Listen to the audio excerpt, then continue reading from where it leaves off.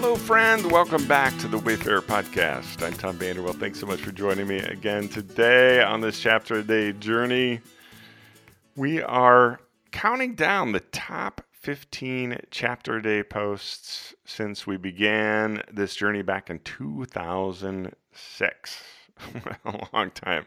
Thought it'd be fun to kind of count down here at the end of 2021 and the beginning of 2022. Today, we're on number 12 in the countdown.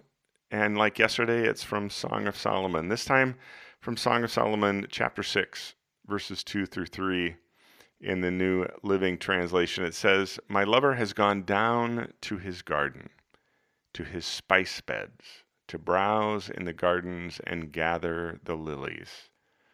I am my lover's, and my lover is mine. He browses among the lilies." Originally published in September 30th, 2013, today's podcast, number 12, is Browsing Among the Lilies. A few years ago, Wendy and I were at the Des Moines Arts Center browsing through the center's collection. We came across a painting by Georgia O'Keeffe. "Oh my goodness," Wendy softly exclaimed by my side. "There's no mistaking what that's about." O'Keeffe is sometimes referred to as the mother of American modernism. She was particularly fond of painting enlarged flower blossoms, presenting them close up as if you were viewing just a part of the blossom through a magnifying glass. She often used lilies and sections of lilies. O'Keeffe came to prominence as a painter in the early part of the 20th century, about the same time that Freud's theories on psychoanalysis rocked the world. Perhaps it was inevitable that O'Keeffe's paintings would be psychoanalyzed under the magnifying glass of Freudian thought, just as she painted magnified views of her subjects. Despite the artist's own denials, it has long been noted that her paintings seem to conjure up parallels to female sexual anatomy, thus Wendy's soft exclamation upon viewing O'Keeffe's painting. Lilies, in particular, have always had strong metaphorical parallels to sexuality dating back to ancient times.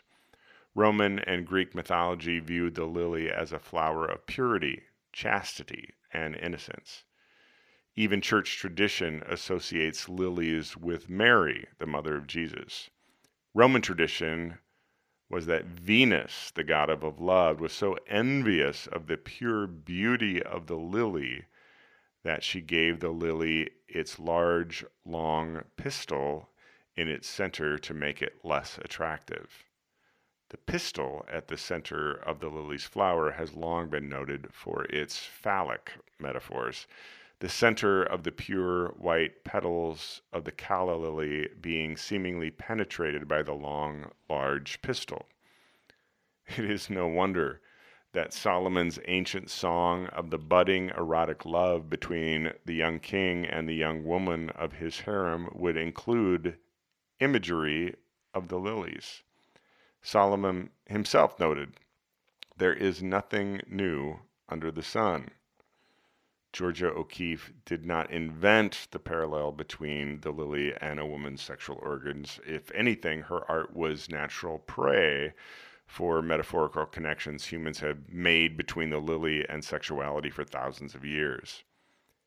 Now, read the verse above once more and imagine an infatuated young woman saying these words as she fantasizes about the man whom she wants to marry and become her lover.